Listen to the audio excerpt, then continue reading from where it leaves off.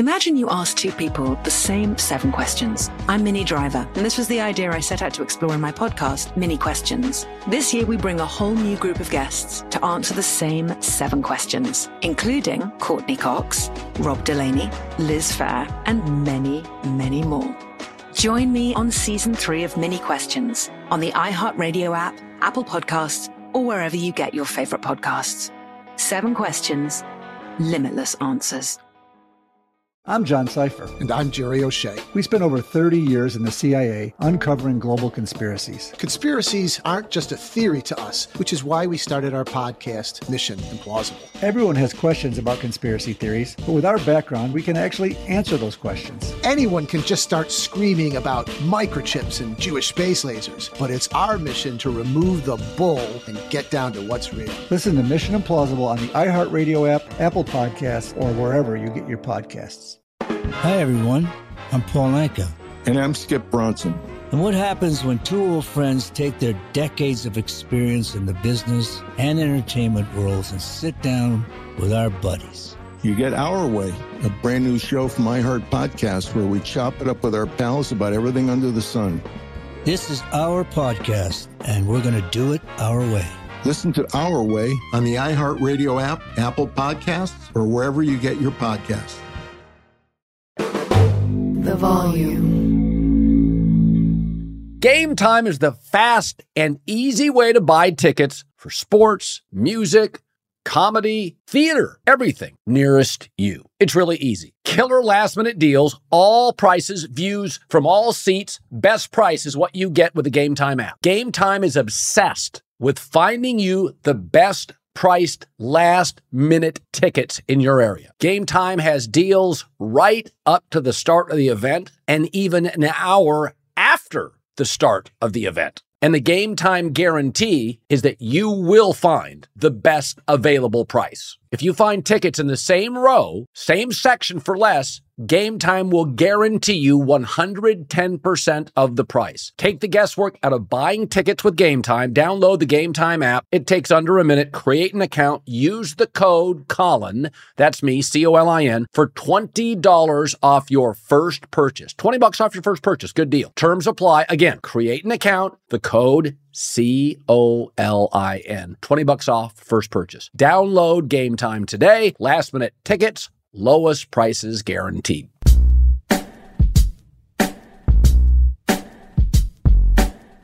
All right, wild weekend, and what a finish to it. Kansas City holds on to beat Buffalo, trailed at half 17-13, come back to win 27-24. A game in which both teams made a lot of mistakes. John Middlecoff, former NFL scout, hosts a podcast on the volume, 3 and Out. Yeah, I mean, this is when you get into these classic, Ollie Frazier matchups, where you see them multiple times. People get so nervous and so anxious, they want to blame the refs. And there was some stuff today with the officiating, but I also think both teams made a ton of mistakes. I mean, McCole Hardman, why are you giving him the ball down there? The fake punt. Buffalo fumbles it, Kansas City's on it, and then Buffalo regains it. So, I mean, in the end, I looked at Buffalo in the first half only up 4, despite the fact they'd have double the time of possession, double the first downs, 235 yards, and they lead 17-13. This game, maybe I'm wrong on this. It felt like Buffalo had their chances, but they just didn't take advantage of it. Yeah, I mean, Buffalo goes up into halftime 17-13, and then the Chiefs come right out and score, right? They go right down, and then it's 20-17, and you felt like, the Bills are going to have to make just a stupid amount of plays to win this game because they're going to have to make extra plays because the Chiefs have their number. And they did. I mean, Josh Allen on that final drive before the kicker missed, multiple big third downs, multiple plays with his legs. I mean, this is another time when he played really well. I don't exactly know what his final box score was, but I thought he was awesome. Legs, hitting balls. How many times did he make big throws down the field? They dropped some. Obviously, they got a little lucky on the fumble that Kincaid knocked out and they ended up landing on. But to lose on a kick, and who knows? I mean, maybe they would have lost in overtime. Maybe the Chiefs drive. That's tough. I mean, it feels like the same shit, different day for 3 straight years with a team with a quarterback in the peak of his powers. And Andy and Mahomes, you just can't get over the hump. Well, and also, I thought if Buffalo won, they were in big trouble against Baltimore. That 2 healthy linebackers going to ball. I think Kansas City, so the line is Baltimore -3. I thought Kansas City has a real shot to win that game. I felt like Buffalo, they were just falling apart physically.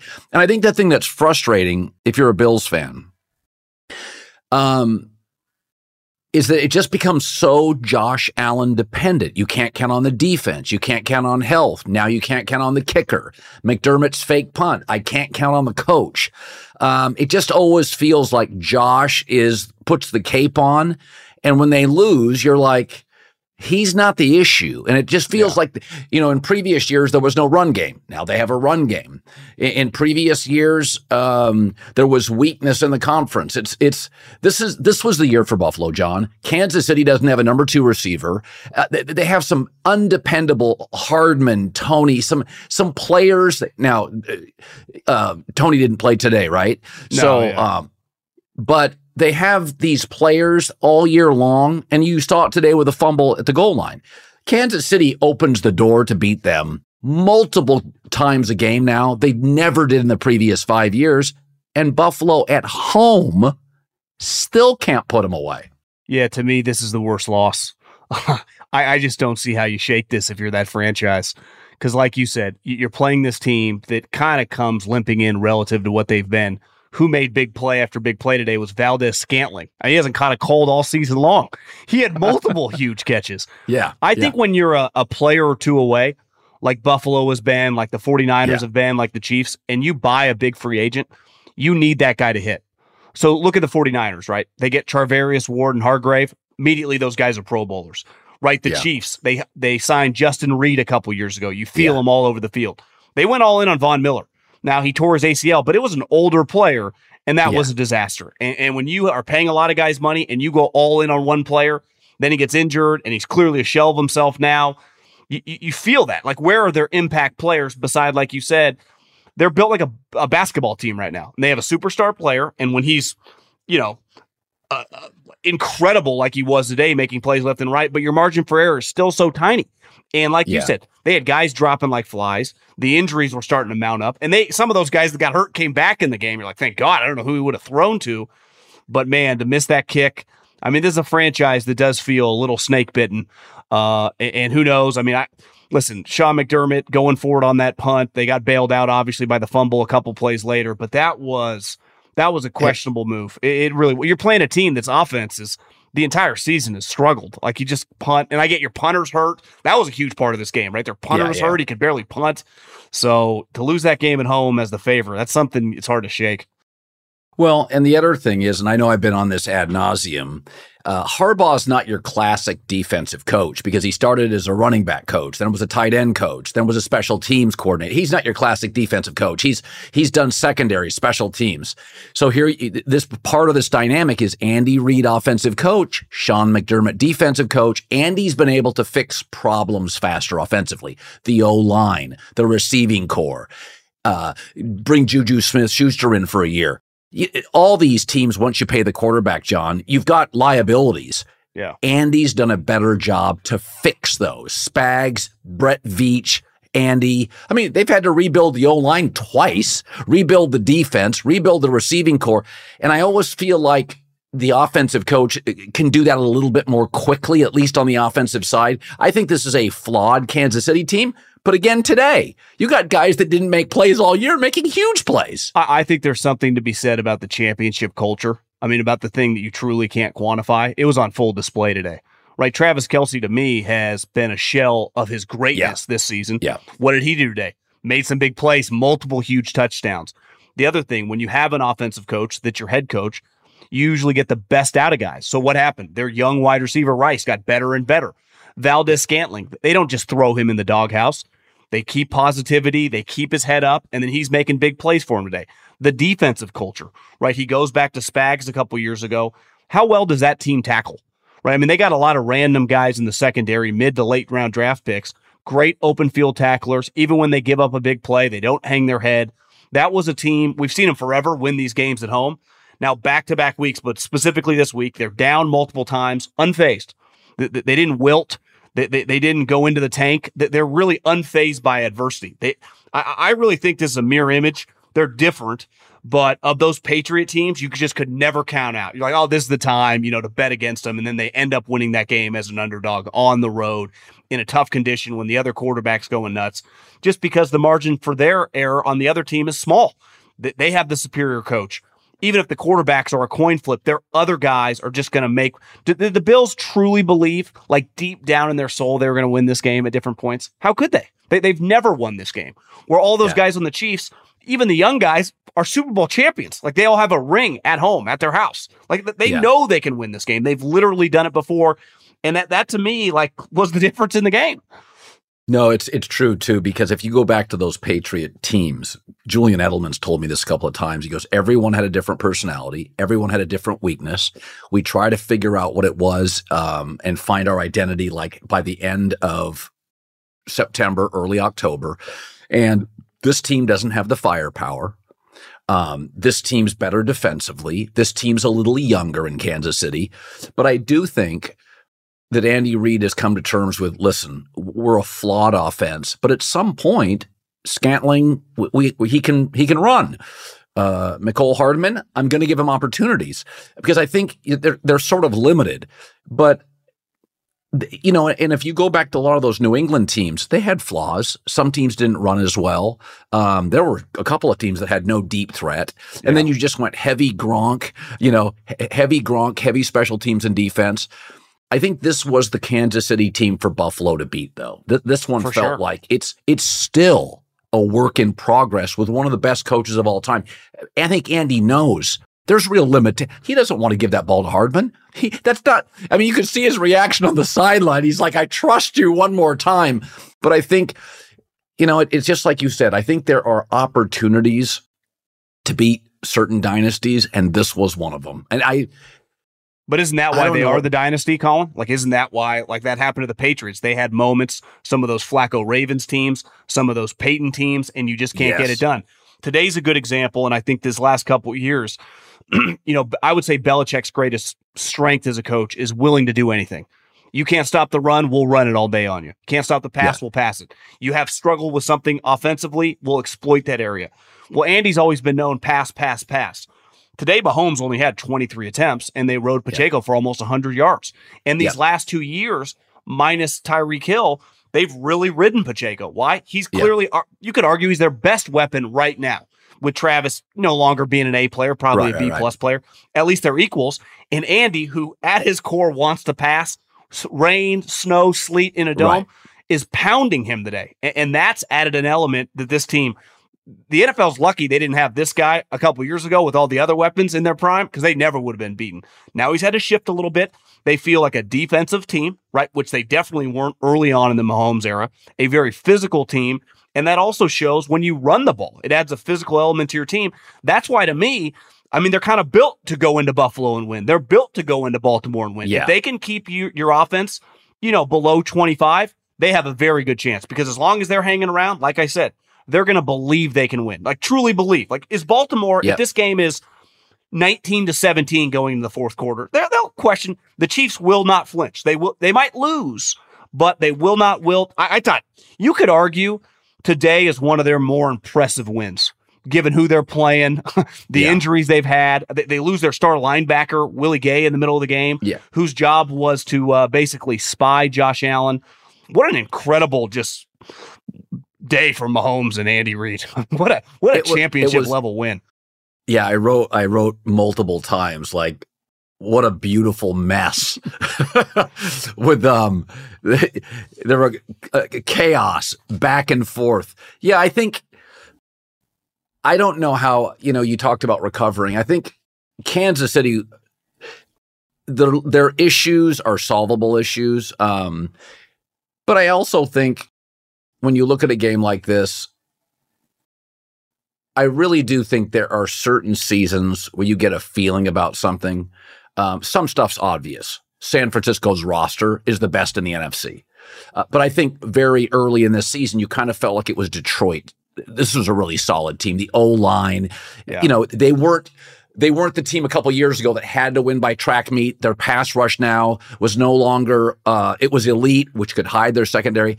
And I do feel like watching Baltimore, I think Buffalo would have been in big trouble. I think it's going to be, I don't know if Kansas City can win. I when I watch Kansas City, as I was watching Baltimore this weekend, I thought to myself, God, it's hard to find a team without a flaw. Yeah. And now that they've added Zay Flowers, and I mean, just think of how dynamic, look how many rushing yards Baltimore had against D'Amico Ryans, a great coach. And they really controlled the game in the second half. They're on their third running back.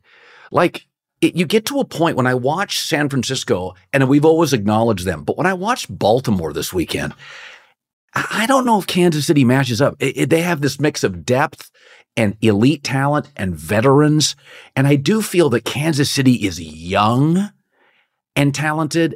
I mean, how do you think they match up with the Ravens? Well, if Gay is out, that's a big deal because Lamar, who really got comfortable in the second half, they started running him on the edges. I mean, you can't afford to lose fast, explosive linebackers against that team because he is such a weapon. And he clearly is much calmer. He was a little tight early in that game. They were blitzing him a ton.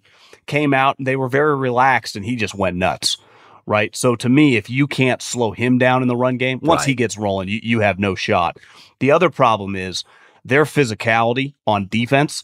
Like, it's going to be hard for Pacheco. Like today, he got 97 yards. Like, it's hard to get 97 yards against that defensive line and those linebackers because they tackle so well. They're so physical. Their linebackers are great. To me, the only thing, ultimately at the end of the day, you have Patrick Mahomes. He's just so unfazed by weather. I was a big Peyton Manning guy growing up, and one huge disadvantage for him when he had to go to New England, he wasn't going to be as well in the cold. He had to get that game at home, and he finally did 06, and he finally won it. The problem, if you look at the Bills, like everyone's playing in the cold, so it's not a disadvantage. You're getting Patrick Mahomes. He's going to be the same, right? So Patrick, obviously in Baltimore, colder place. You could see that the Texans, who listen, their roster at this point in time with the injuries, the discrepancy in those two rosters was wide yesterday. No question. D'Amico had an incredible first half, and they just ran out of juice. But I do think they're very comfortable going into a place that's, I'm sure, going to be really cold. Who knows what the weather's going to be? But the Baltimore Ravens roster is better. And, yes. And they have, Mike McDonald, the defensive coordinator, is a star. He might become a head coach. He's 37 years old. And Todd Monken is an excellent offensive coordinator, and he's, those weapons, how good is Zay Flowers, that young tight end they have that's like 6'5", and obviously Lamar is just, he's now on these guys' level, which I would say previously in these big spots you didn't view him I feel the same way. So if he's on their level, this, you would say the rosters, and now the coaching, like this is not Andy versus Sean McDermott, right? This is Andy versus John Harbaugh, who's got 12 playoff victories, has a Super Bowl, and is comfortable in this environment, and it's at home. But we just saw Kansas City, who had never gone into the on the road and won a game in the Mahomes era because they didn't have to, did it today. Honestly, they felt pretty comfortable most of the game, and they were down, unfazed. So I would not just write them off. I do think it's going to be hard. It would be harder than today. They can't afford fumbling a ball into the end zone or having some drops. But you saw Travis Kelce, upped it up a notch. Yeah. And Andy today, I thought, was pretty dialed in. So you're getting this big guy who's, this is what he coaches for. So I would lean Baltimore just based if you go, they're two even teams, in terms of the coaching staffs, but their talent's a little bit better. It's look back on betting against Brady and Belichick. That usually was not a smart, thing to do. So if you look at it that way, I don't think putting money or getting behind Kansas City or picking Kansas City in this game makes you a crazy man. That's for sure. Let's talk earlier game. I was thinking watching Detroit win. Jared Goff went to Marin Catholic. The team was terrible in high school. He comes in, they're excellent. He goes to Cal. They're garbage the 2 years before. He goes to Cal. They start winning games. The Rams, when he first got there, were a mess, right? The Jeff Fisher Rams. Gets McVay, hits it. Now he goes to the Lions. Bumpy year and a half, and he's got them in the NFC Championship. I know when you watch Lamar and Mahomes and Josh Allen, they do feel like they've sort of separated from the world because Burrow just can't stay healthy and he's not that dynamic of an athlete. But we got to be honest about Jared Goff. I don't care if it's high school, college, or pro. He is now taken his second team to the NFC Championship. And, at first you could say it's McVay. Well, now it's Dan Campbell. And we don't consider Dan Campbell to be Sean McVay. And the Lions. Right. And the truth is, when I watched that game today, my big takeaway was, he's way too comfortable. When you give Jared Goff 3 beats, Amon St. Brown, Laporta, first, I think Gibbs is a sensational player. That O-line. I watched them and I'm like, okay, this feels like the Rams team. Jared's got 1,001, 1,002, 1,003. Jared Goff's going to pick you apart. And I think people are just not quite comfortable because he's really one of the last pure pocket guys drafted, number one. Pure pocket. And they don't really exist. They don't exist in college. And we don't draft them number one. No. We want to see all this movement. He's one of the last pocket guys. I don't know. I just watched him today and I'm like, Jesus, even my wife doesn't even like football. And she's like, God, that guy has got today he got amped up and overthrew Laporta in the end zone. But I don't know. I'm just a bigger fan of Goff than I think the rest of football fans are. I wrote down today, do you think it has a chance to be one of the greatest trades in NFL history? They got 2 first-round picks and Jared Goff. Think about that. And that the second first-round pick turned into a top 5, or it was the 6th overall pick because the Rams were terrible, which they turned into Gibbs, who looks like Alvin Kamara 2.0, and Laporta. So they got their starting quarterback who makes, and he's under contract next year, $25 million a year. That's it. In a day and age when every guy's making 45 to 50, he's making 25. He's already proven that he can win, and now he's winning. And they added all this other talent when they already had some ascending young players. That general manager, we talk a lot about Goff and we talk a lot about Dan Campbell, but those personnel moves, because we've seen Jared Goff, if you put the talent around him, you're going to win, right? Yeah. And if you can protect him and he gets comfortable, some of those throws, his accuracy, it gets back to his personality. He's kind of got the surfer, California cool.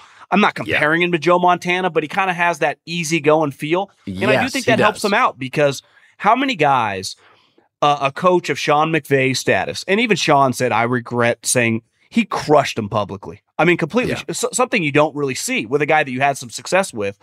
And the Lions and Dan Campbell, and this is where he deserves a lot of credit, they built him back up. I don't care who you are, especially young men need people to promote you and have support from behind you. And they gave it to him. And then they surrounded him. I mean, how much talent does that team have? Laporta, Gibbs, Montgomery, the offensive line, St. Brown. I mean, Hutchison. Tampa left him unblocked several times today. They're more active at linebacker. No, how about Branch, the safety? Their 2nd-round pick from Alabama is fantastic. He makes tackles left and right. This team is a corner away from being a legit Super Bowl contender next year. And honestly, like the way the Niners look, I wouldn't just count them out. Now, they historically have rattled Jared Goff because when if you have a mobile quarterback, Jordan Love, you don't even need to be Lamar Jackson. You give him a little trouble. But when you sit in the pocket, the Cousins, the Daks, definitely Goff, I mean, historically on the Rams, they destroyed him. Now, this Niners defensive line is not playing as well as it has in years past because Chase Young is just not that good. And Bosa, he's getting double teamed. And the other guys are just kind of okay. Now, the rest of their defense is okay, right? Their linebackers are good. They have some good DBs.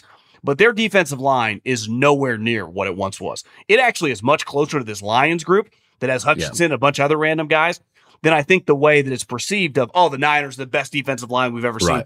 They got some names, but they are not playing like that by any means. So I think most people are going to say this Chiefs, Ravens game has a chance to be a big classic. And it's like, the Lions, their run's going to come to an end.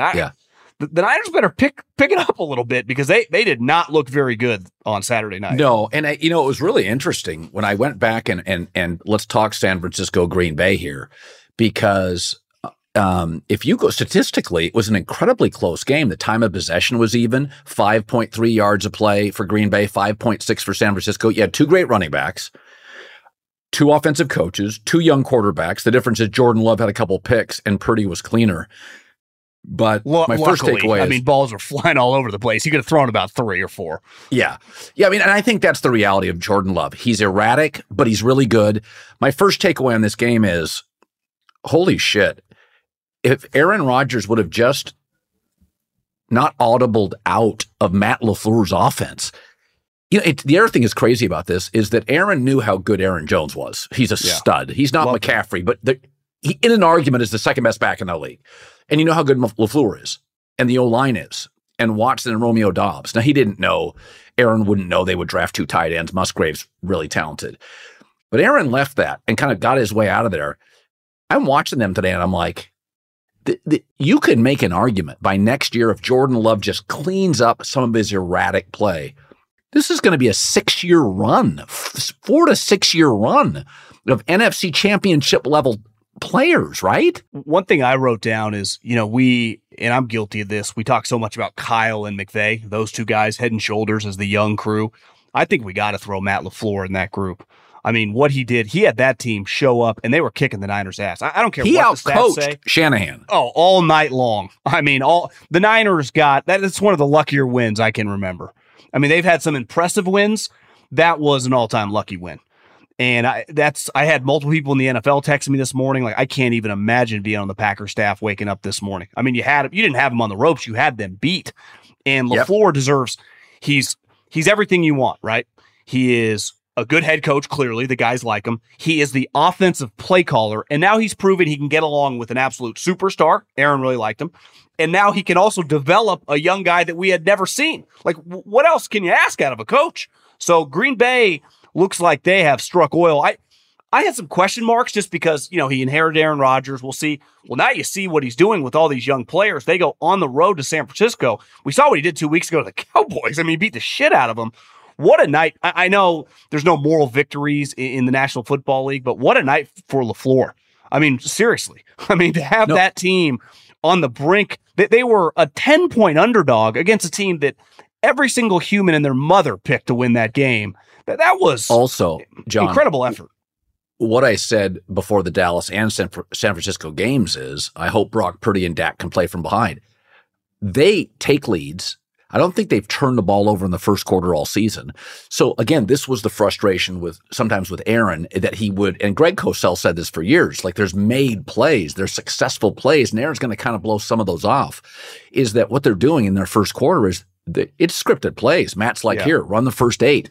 They take leads.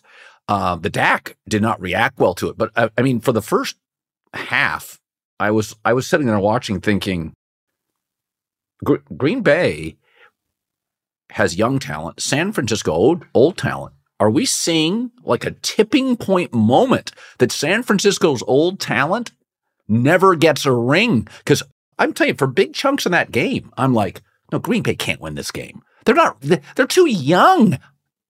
At halftime, I really thought Green Bay was a better team. One major issue that really came to light, and we talked about this last week based on the Strauss article about the inclement weather of the AFC teams, different than the NFC that doesn't really have a lot of weather.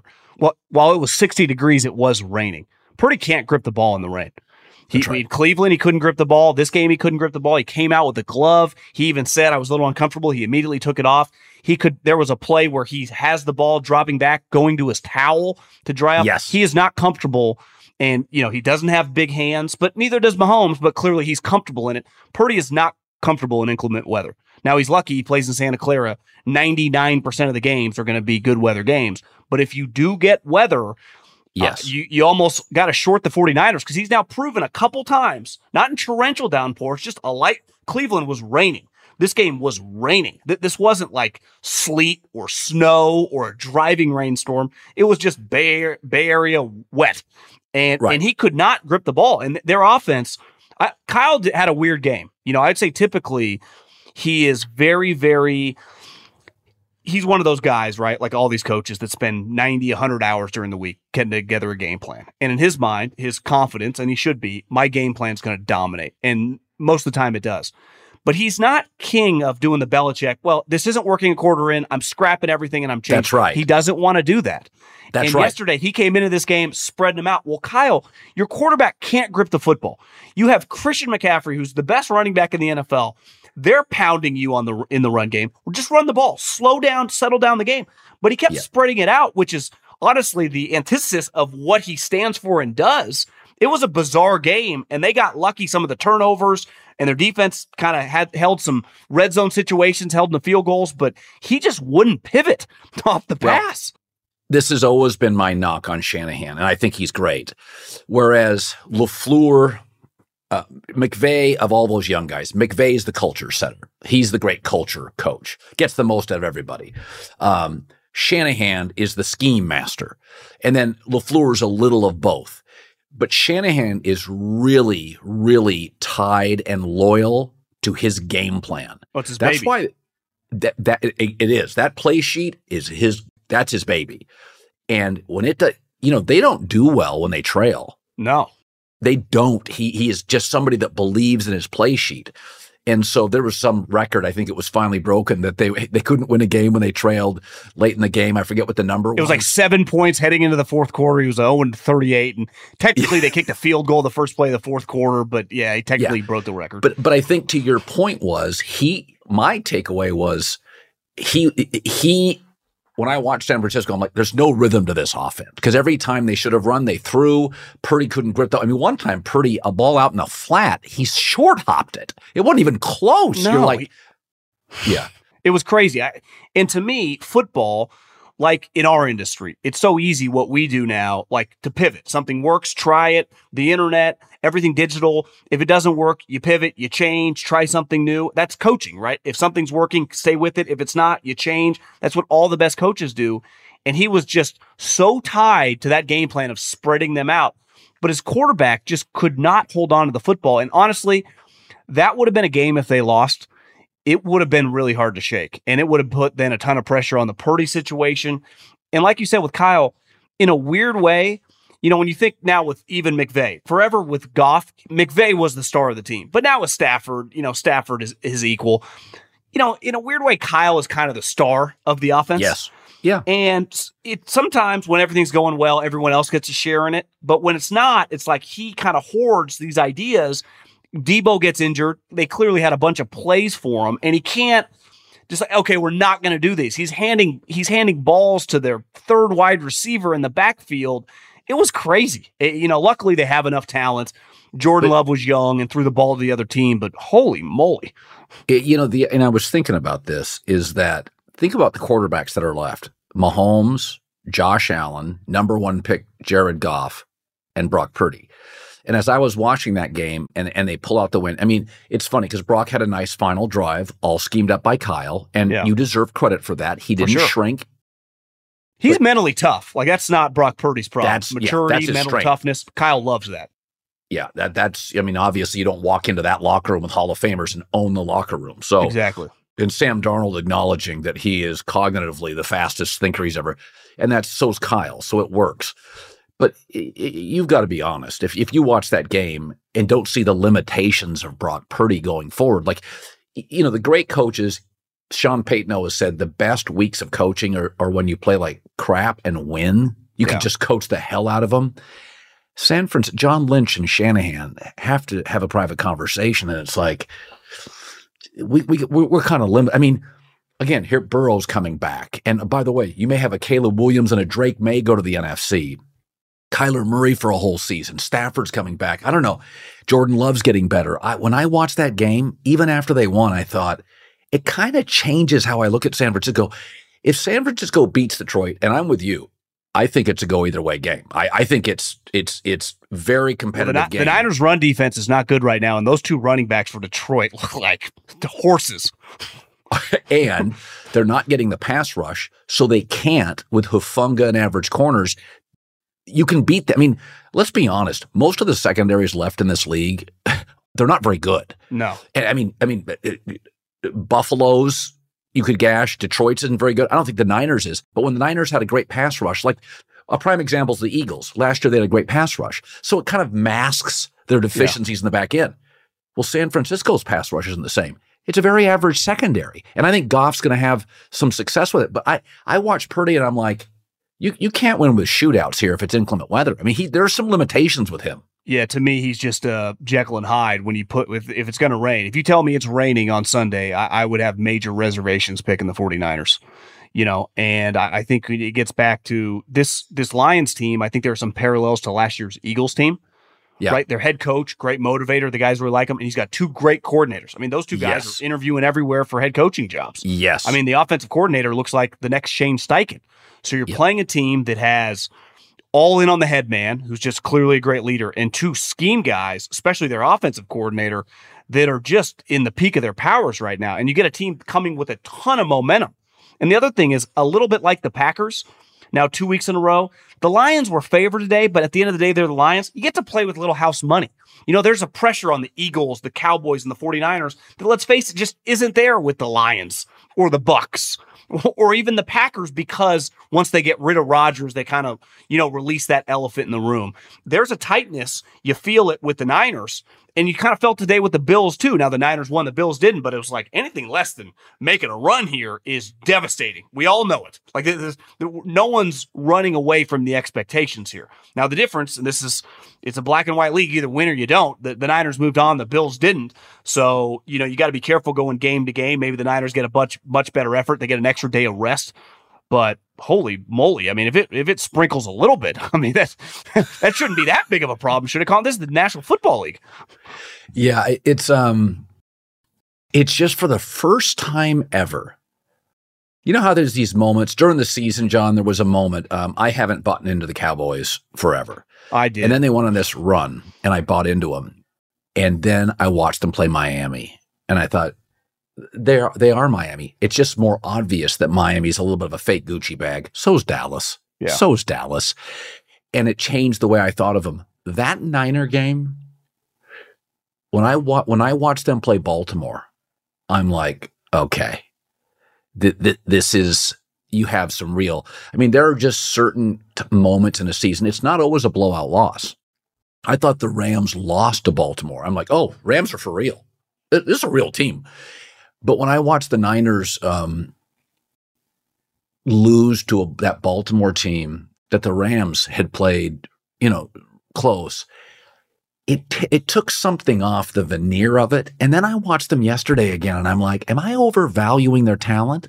Like, you look at the defensive lineman names, and I just look at this and I think to myself, with Detroit's O-line and run game, and with the lack of pass rush, I think I'm getting into the situation with the Niners is I'm thinking of the last 4 years, and they're just not as good. The old guys are getting older, and the young guys aren't quite as good. When Christian McCaffrey goes to the bench and they're rubbing out, he does get a Charlie horse. I'm like, if he's out, they're in huge trouble. Well, Debo went out and threw them all off, and who knows his status, right? I think the Niners got to the point, and they were doing this because they are a really physical team. They started bullying people. They did it to the Eagles. Yes. They did it to the Dallas. And then for the first time, they got into the ring, and Mike Tyson, Chuck Liddell hit him right into the square in the jaw, and it was the Ravens.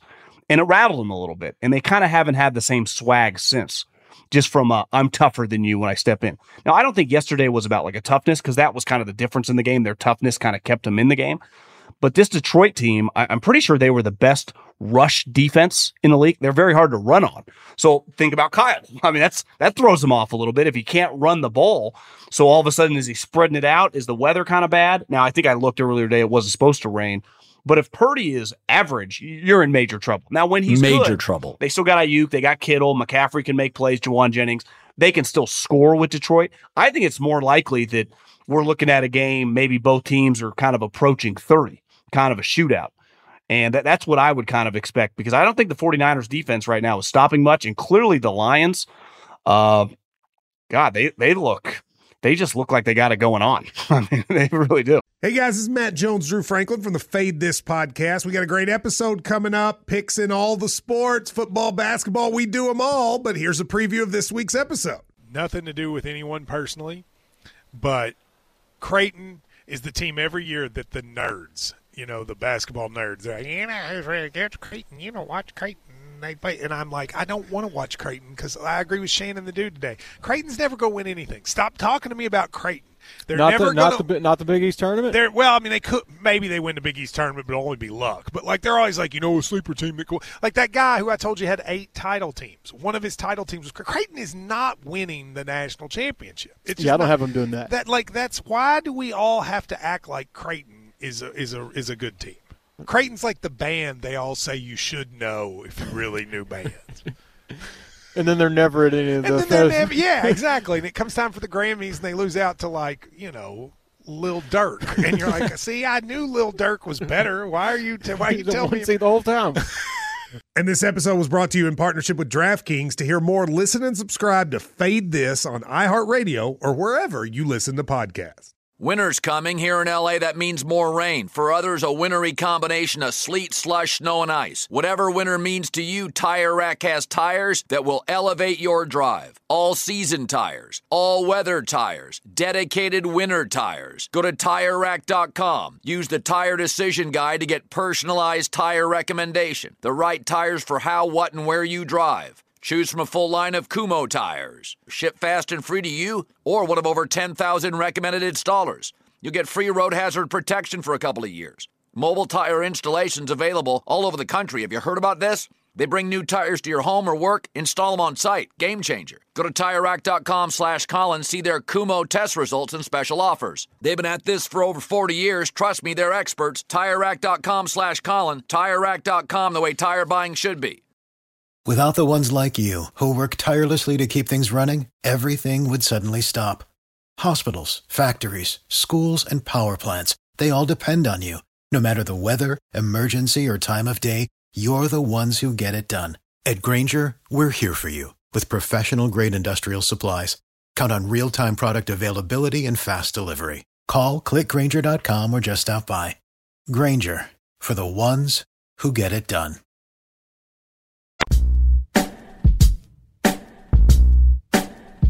So I want to talk a little Baltimore Texans. Listen, the Texans had 11 penalties, only 10 first downs. C.J. Stroud only had 22 minutes time of possession. So I think it's one of those. They had a great game plan. And after about halftime, your game plan only works so far against Lamar Jackson. He disengages from the game plan. They make alterations at half, and he's too hard to stop. I think the Texans, like Green Bay, Green Bay just needs a year of seasoning. The Texans need another draft class and another free agency class. They need about 6 more guys, which, by the way, Baltimore hit on in the last draft. Seattle's hit on easy quarterback. But you can really go get the Texans. I think the Texans have the most cap space this offseason. Yeah. They need to go buy a couple of players, and they need depth in the draft and a couple of frontline stars. I think their future is great. But I got to tell you, when I watched Baltimore, because C.J. Stroud's a real quarterback, Baltimore made Goff look horrible. Baltimore beat Matt Stafford. Baltimore made C.J. Stroud look really small. You start Baltimore humiliated Miami, Tua and Mike McDaniel, and Kyle Shanahan.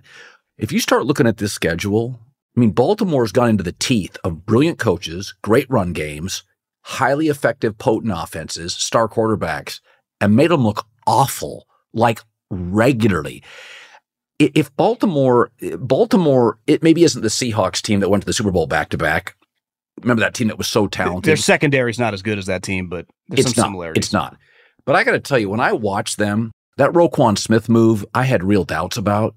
You put him next to Patrick Queen. Home run.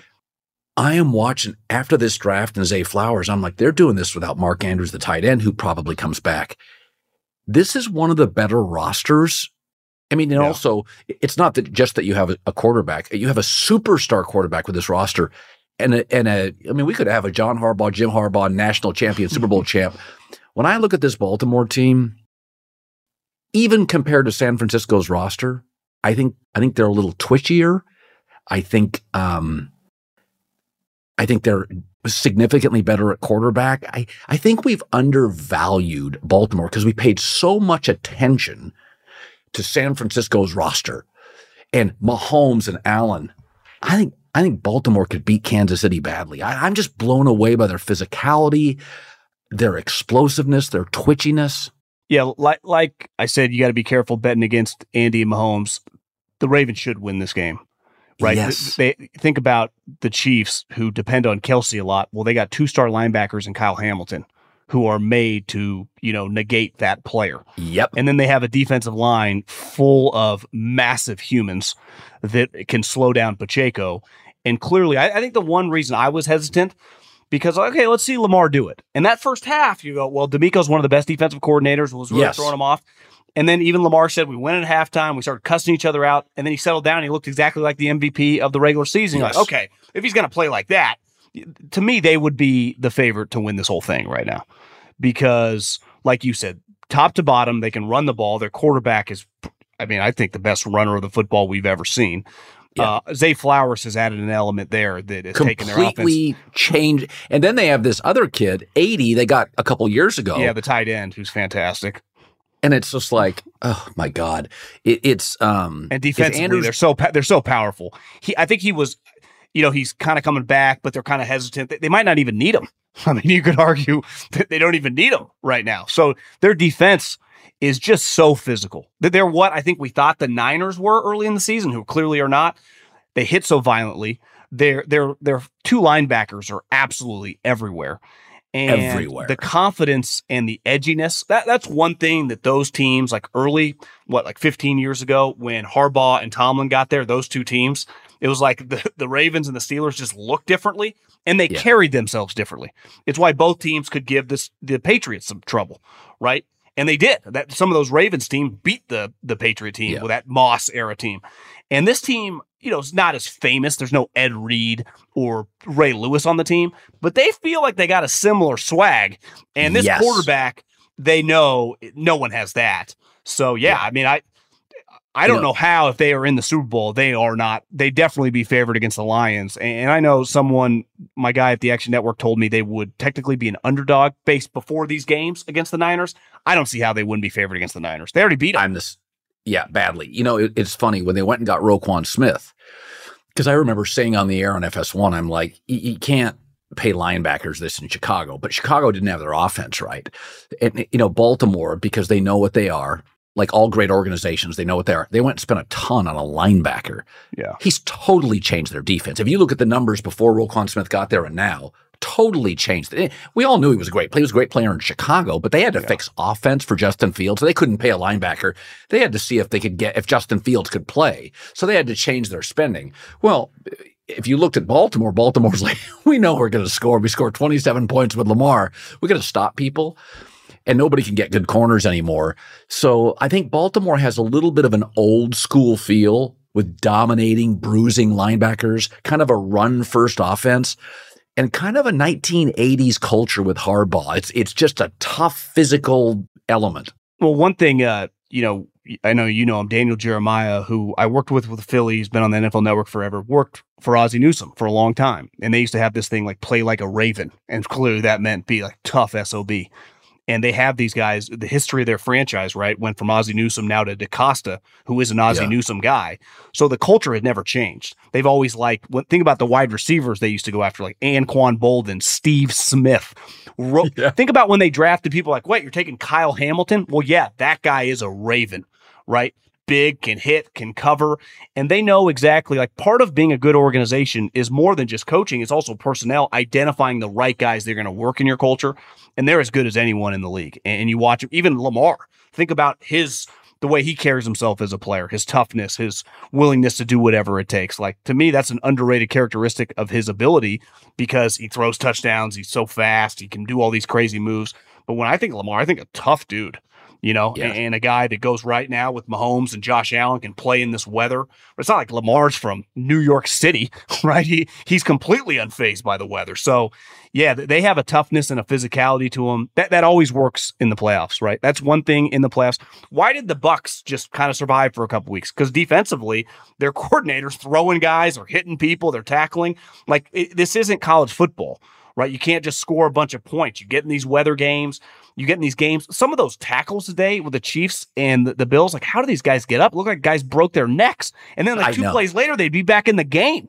So there's a level of physicality in the NFL that it's clear gets amped up once the middle of January comes. And the Ravens have that in spades. Yeah, Lamar Jackson is almost the antithesis of Russell Wilson, where Russell is sort of polished. Some think it's inauthentic and never truly close. You always feel like he's almost a politician in a locker room. It was shocking to see that picture with Pete Carroll's party that Russell was there, right? Right. Lamar's the opposite. He just is so honest at the podium. He's so honest with his emotions, and everybody loves him. Not every quarterback is beloved. I mean, Brady, as I always thought, did a great job. He could chug beer with Gronk, or he could really go academic with Josh McDaniels. He could be tough. There were so many elements to Tom that he always understood as he aged to connect with young guys. Even Peyton Sneaky had that quality too. He was good at it. I don't know if there's a player. I mean, these quarterbacks all make money. I don't think there's a player in the league that plays quarterback that his teammates love more than Lamar. Like, he just feels like Baltimore. Yeah. A little rough, totally authentic, unapologetic. He's just such a, I always laugh when people, I'll get dinged and people, oh, you didn't think so-and-so was going to be any good. Well, first of all, nobody knows. Christ, the GMs don't know. Everybody passed on, Brady 6 times and Brock Purdy 7 times. Everyone passed on Lamar. The Ravens passed on him. They took another guy in the first round. Yeah. But the thing is about Lamar that I always appreciate about Baltimore is that Baltimore said, listen, we're going to just build a totally different offense. We're going to hire a coordinator. We're not going to be great at receiver. And it's just like, it really is, most organizations don't have the courage to do that. Yeah. Harbaugh was in big trouble. Lamar saved his job. And so I think there's this loyalty with John Harbaugh. It's like, we're just going to make it work. We're just going to figure out things. Well, he can't throw. Okay, we're going to run it more. And then we're going to get more receivers. I mean, they missed on some receivers now. They had some draft picks they missed on.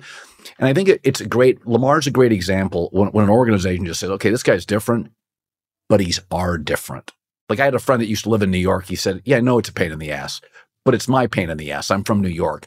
They just said, Lamar, we're going to be here for you, and we're going to figure a way to use your superhuman skills. And I think it's just emboldened the whole culture that it is so pro-Lamar. I also think one thing's clearly changed in the sport of football. Steve Young used to always say this, that for running quarterbacks, the way that they were eventually going to take the next step was to become a great pocket passer, because that's always what won in the playoffs in the 80s and 90s. Well, you watching Josh Allen, even Mahomes today busted off like a 40-yard run, right? Lamar yesterday, like that translates what he was doing if he's going to pass, because he's also much more under control, I feel, now when he runs than he was 3 or 4 years ago. The game slowed down for him. The game's definitely slowed down, but these quarterbacks are so athletic, and the hitting on the quarterbacks, right? In Steve's day, if he ran like some of these guys, they would have tried to kill him, like legitimately. Yeah. They would have not sent him to the blue tent. They would have sent him to the hospital. And that's not allowed in the game. And these defensive players know it. So that's a huge advantage for these quarterbacks like Lamar, like Josh Allen, that the physicality of the hits and definitely the cheap shots, like when you're sliding, they have to not touch you. So you can run. And Lamar's pretty good at just getting down. He's not taking these enormous Steve Atwater, John Lynch shots where he's laying there and you think he's going to die. He's getting up. He doesn't even look like he's sweating sometimes. So, well, he put on about 15 pounds. Remember the first year he came in, his MVP year, you're like, oh, his traps, he's bigger. And he's gotten a little bigger and stronger every year. So, Michael Vick's talked about this, like he got a hit his second year and he's like, yeah, this stuff's punitive. Lamar pretty quick. I mean, Lamar is really, and this is what the great ones do. He was great when he came into the league, but he's just added elements, like he's better in the pocket. To your point, he's less frenetic. He's gotten thicker. Now he's a full-fledged pocket quarterback whenever he wants to be. He's very accurate now. Very accurate. So it's like he was always good, but I think sometimes we forget, John, this is also a developmental league. These guys don't come in as fully formed, refined, sandpapered players. Like Lamar's taken real leaps here in his body, his anxiety, his pace. And you remember his first year and a half, he didn't really know how to slide. He was taking shit. And I mean, he still doesn't. He just kind of plops down, but he's good at it. He's good at it. Like Michael Vick. Michael Vick's one of the most spectacular players in NFL history to watch. But he had this quality that he would almost turn into a defensive player when he ran and try to prove his toughness and take on. And he couldn't slide either, but he couldn't even hit the ground, and he would take on shots and he broke ribs. He got injured a lot. Lamar, for a very, very tough guy, we don't need you to prove your toughness. Avoid everything. And that's, I'd argue, one of his great skills is being at, and this is, I mean, he's probably one of the top 5 athletes in the NFL. When 2 guys are coming at full speed, he can just hit the ground and they both miss him. Because if you do take a shot and you break a rib, the Ravens would be in major trouble. He knows that. I'm sure he's told that all the time. And now he's just, he's just completely confident of his speed relative to defensive speeds. Now, the one thing with the Chiefs, and you saw it tonight, their DBs hit. Right? I mean, Justin Reed, Eric Reed's brother, is throwing his shoulders around. All their corners hit. So you got to be, and we'll see Willie Gay's situation, Bolton. I mean, their back seven will throw their body around. So I would imagine that's a point this whole week in Baltimore of let's be very, very careful and pick our spots. Get out of bounds, extra couple yards, live to fight another down, because they're going to come after him, right? Anytime he's running, Spagnuolo, old school coach, right? Well, he's made history for killing Brady. They're going to come after him when he's running around. So I would imagine part of the game plan is going to be beating them through the air, which he's proven he can do now, which makes him an unstoppable player. So finally, we got about 10 minutes left here. An overarching thing. So we have San Francisco, Detroit. I think it's going to be very competitive. Baltimore, Kansas City. I think Baltimore wins, but again, Kansas City's the wild card because they've been in this game so many times. Go back to the Green Bay San Francisco game. One of the things, and I touched on it earlier, that I really watched, and I touched on this last week. I said, forget about Aaron Rodgers' political comments and vaccine shit. And people can have their opinions. I don't really care. I really don't care. I mean, COVID, I've got strong feelings, here, there. It doesn't really matter. I don't care. But it is interesting that if you look at Brady and Stafford, how strategic they were, and Russell Wilson to a degree, I'm going to go to an offensive coach. I want to make sure we have a good left tackle. I want to have weapons. Aaron signed off on the Jets. And as I'm, worst left tackle situation in the league, defensive coach, one weapon, tougher conference, tougher division. As I was watching Green Bay, it's like usually when a star quarterback leaves, there's a dip. Peyton Manning leaves or a Brady, there's a clear dip. Stafford left, and the Lions, we forget, they were like 4-19, with Dan Campbell and Goff. I watched Green Bay and I'm like, is this the worst Green Bay team we're going to see for the next 5 years? I honestly think if this Green Bay team faced last year's with Aaron, it would kick the shit out of it. Like, I watched that team and I'm like, John, they're a matchup problem. Nobody has three corners in this league, and all these young receivers are getting better. Not only did Green Bay not hiccup, I look at it, and is Aaron watching this thinking, what did I leave? Well, I think if we were having beers right now with Gudikins and LaFleur, do you know what they would say? Our big regret was not trading him when he wanted out in 2022, and when we gave him that $150 million, and we ended up trading him the next year. Because we already drafted the kid. This guy was already kind of playing with our emotions going back and forth. We should have pulled the trigger right then. And I think if they had a do-over, they would have shipped him to Denver or whatever, just taken the Band-Aid off then. And they didn't. They got pressured, right? He had won a couple MVPs. It would have been difficult. But sure. Can you imagine if they had this guy 2 years into it now? Their organization has always been, at least in my life, once Ron Wolf got there in the early 90s, a lot like the Steelers, a lot like this Ravens. I mean, how well does that team just draft? They always get a lot of shit for not paying money. Their organization is not like these other organizations. No, it's not. You don't have an owner you can attack. You got a board. You got this president, but he's not the owner. What the hell's going on? It's a complicated situation. But they run a high-level football team, right? Yes. And so you go, well, they know how to put guys around. I mean, Aaron Rodgers went to the Jets. Think about that. He went to the Jets, of all places. It'd been one thing like, hey, I'm going to go to the Patriots and try to reclaim some glory with Bill Belichick. He went to the Jets. So now he's old. Also, the other thing is, in the history of sports, most guys like him do fall off a cliff. Like, I'm betting against him ever being good again. Honestly, those 3 or 4 plays before he tore his Achilles, he didn't look a step slow. Like, he's not he's 40 years old, 39 years old. Yep. So I think the Packers, listen, it's never the wrong time to do the right thing, and they got out and they have to feel pretty good about their situation right now. But I bet they wish they would have done it in 22 and not paid them all the money and ruined their cap this year. Think about this.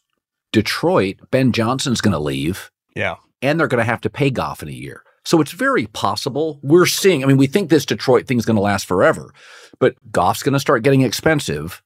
Ben Johnson's going to leave. Look at the Eagles. They couldn't replace an offensive coordinator. It's hard. I think Dak, you're going to have to pay Dak. Dak, CeeDee Lamb, and Micah are going to be $100 million plus. Yeah. So there's going to be limitations to that roster, and we don't trust the Cowboys in big spots. Can you imagine the pressure on that?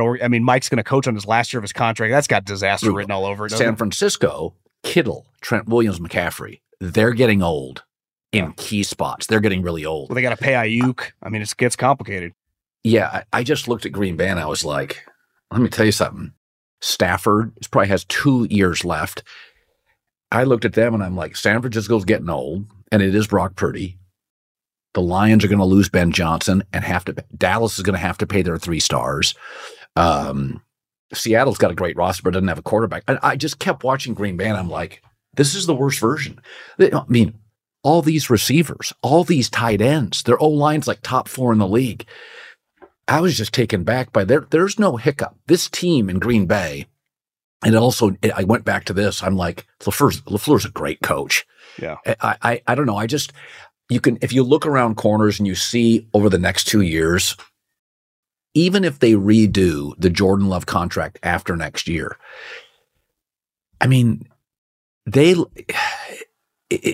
don't know where he'll go with that, but my guess is Jordan Love's not going to end up being a $55 million quarterback. I just don't think that's not who he is. You wouldn't think, but if he has another 35 touchdown season and they are a top 4 seed, it's just kind of the going rate. You'd have to pay him a lot of money. Maybe you're better off franchising him. To me, I have no questions with their offense, right? If you just view LaFleur as a star offensive coach, which I don't know how you couldn't, the talent they have around him, I would say on the McCarthy and now the LaFleur era defensively, they've been a question mark.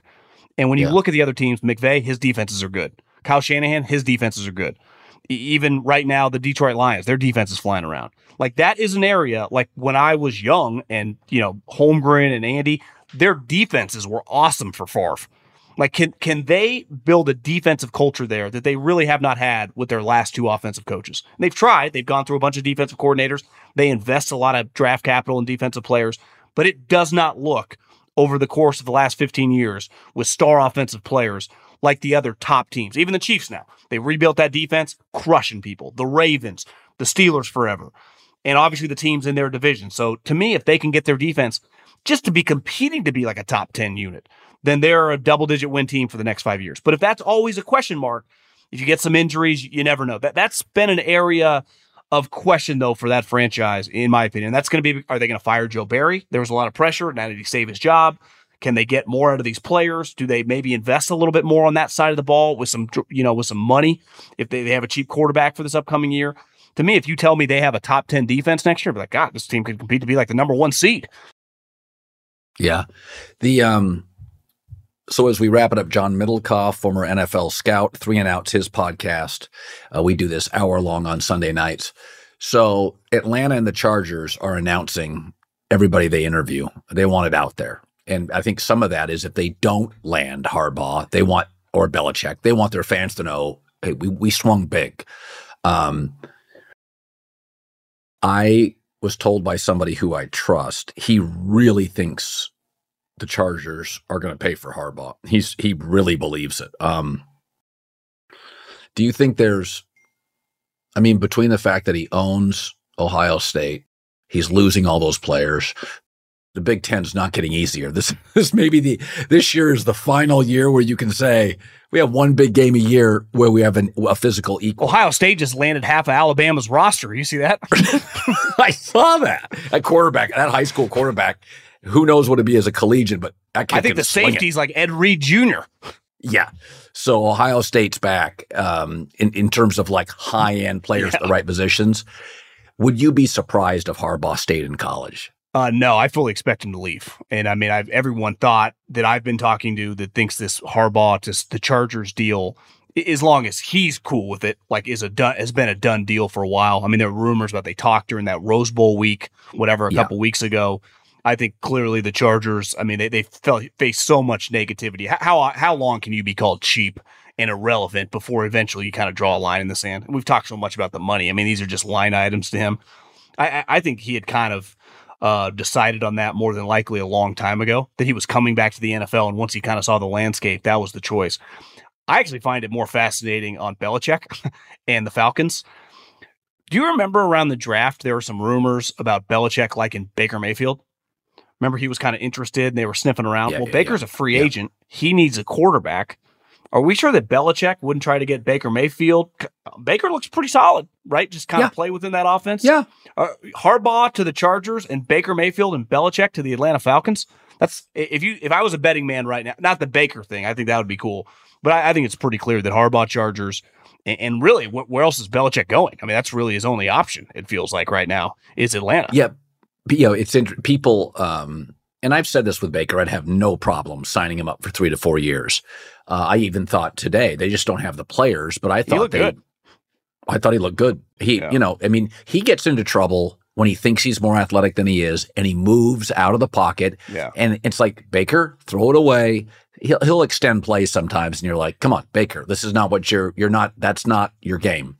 But if you give him time, let him sit back and step into it. I think he's tailor-made for a dome, too, with some of those weapons in Atlanta. Absolutely. And you know, what's interesting in this league with Baker is that, I mean, Geno Smith's a great example, is it's become such a quarterback-centric league, is that there's reclamation projects. If I can pay you somewhere between 18 and 24, what do I care? The going rate now is in the 50s. So I look at Baker and I'm like, if I could get him for 26, I'm paying half of what Dak makes. And I'm not so sure he doesn't throw a better ball than Dak. So to me, Baker's got a real market. I mean, everybody loves Justin Fields, but I'm still not sure he can sit in the pocket and throw darts. I know Baker can. I take Baker all day long over Justin Fields right now. I think Baker's market's better than people think it is. I totally agree. I also, I've been talking to you since the Raiders named Antonio Pierce.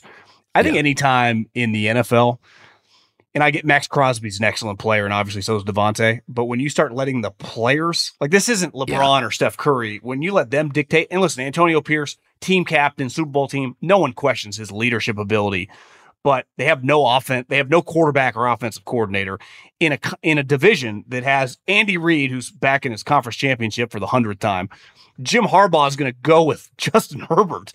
And Sean Payton, their team's never going to be worse, and he found a way to win 8 games, right? So that's, and I understand Mark. I don't know who else he's going to hire, but that seems a little risky when you just start listening to your players in this sport. It's because it's so much of a team game. If this was the NBA and Max Crosby was Giannis, okay, but it's like he could have 15 sacks and I could still win 7 games. Yeah, John, this is why the interim situation's really tough, because what happens is everybody gets a natural energy bounce from an interim coach. Every time. And the Raiders have enough. I mean, if you go back, the Raiders have enough playmakers. You can be, it is a very competent team. And especially when you play those divisional rivals, Kansas City, the Chargers, and Denver, those games are close. They were close 3 years ago, and the Chiefs were stacked. Yeah. So my takeaway is, once you do that, and once you blew out Josh, you knew this team was, because Josh is so despised as a guy. He was just that Antonio, a former player, is going to be loved. And so it was just like, it's like the Raiders couldn't quite see around the corner. It's like, guys, you're just setting yourself up. And I hope Antonio Pierce works, but we have to admit it. We watched today a defensive coach, Sean McDermott, get beat by an offensive coach on the most at home, finally with a run game, with the most vulnerable Patrick Mahomes is going to be.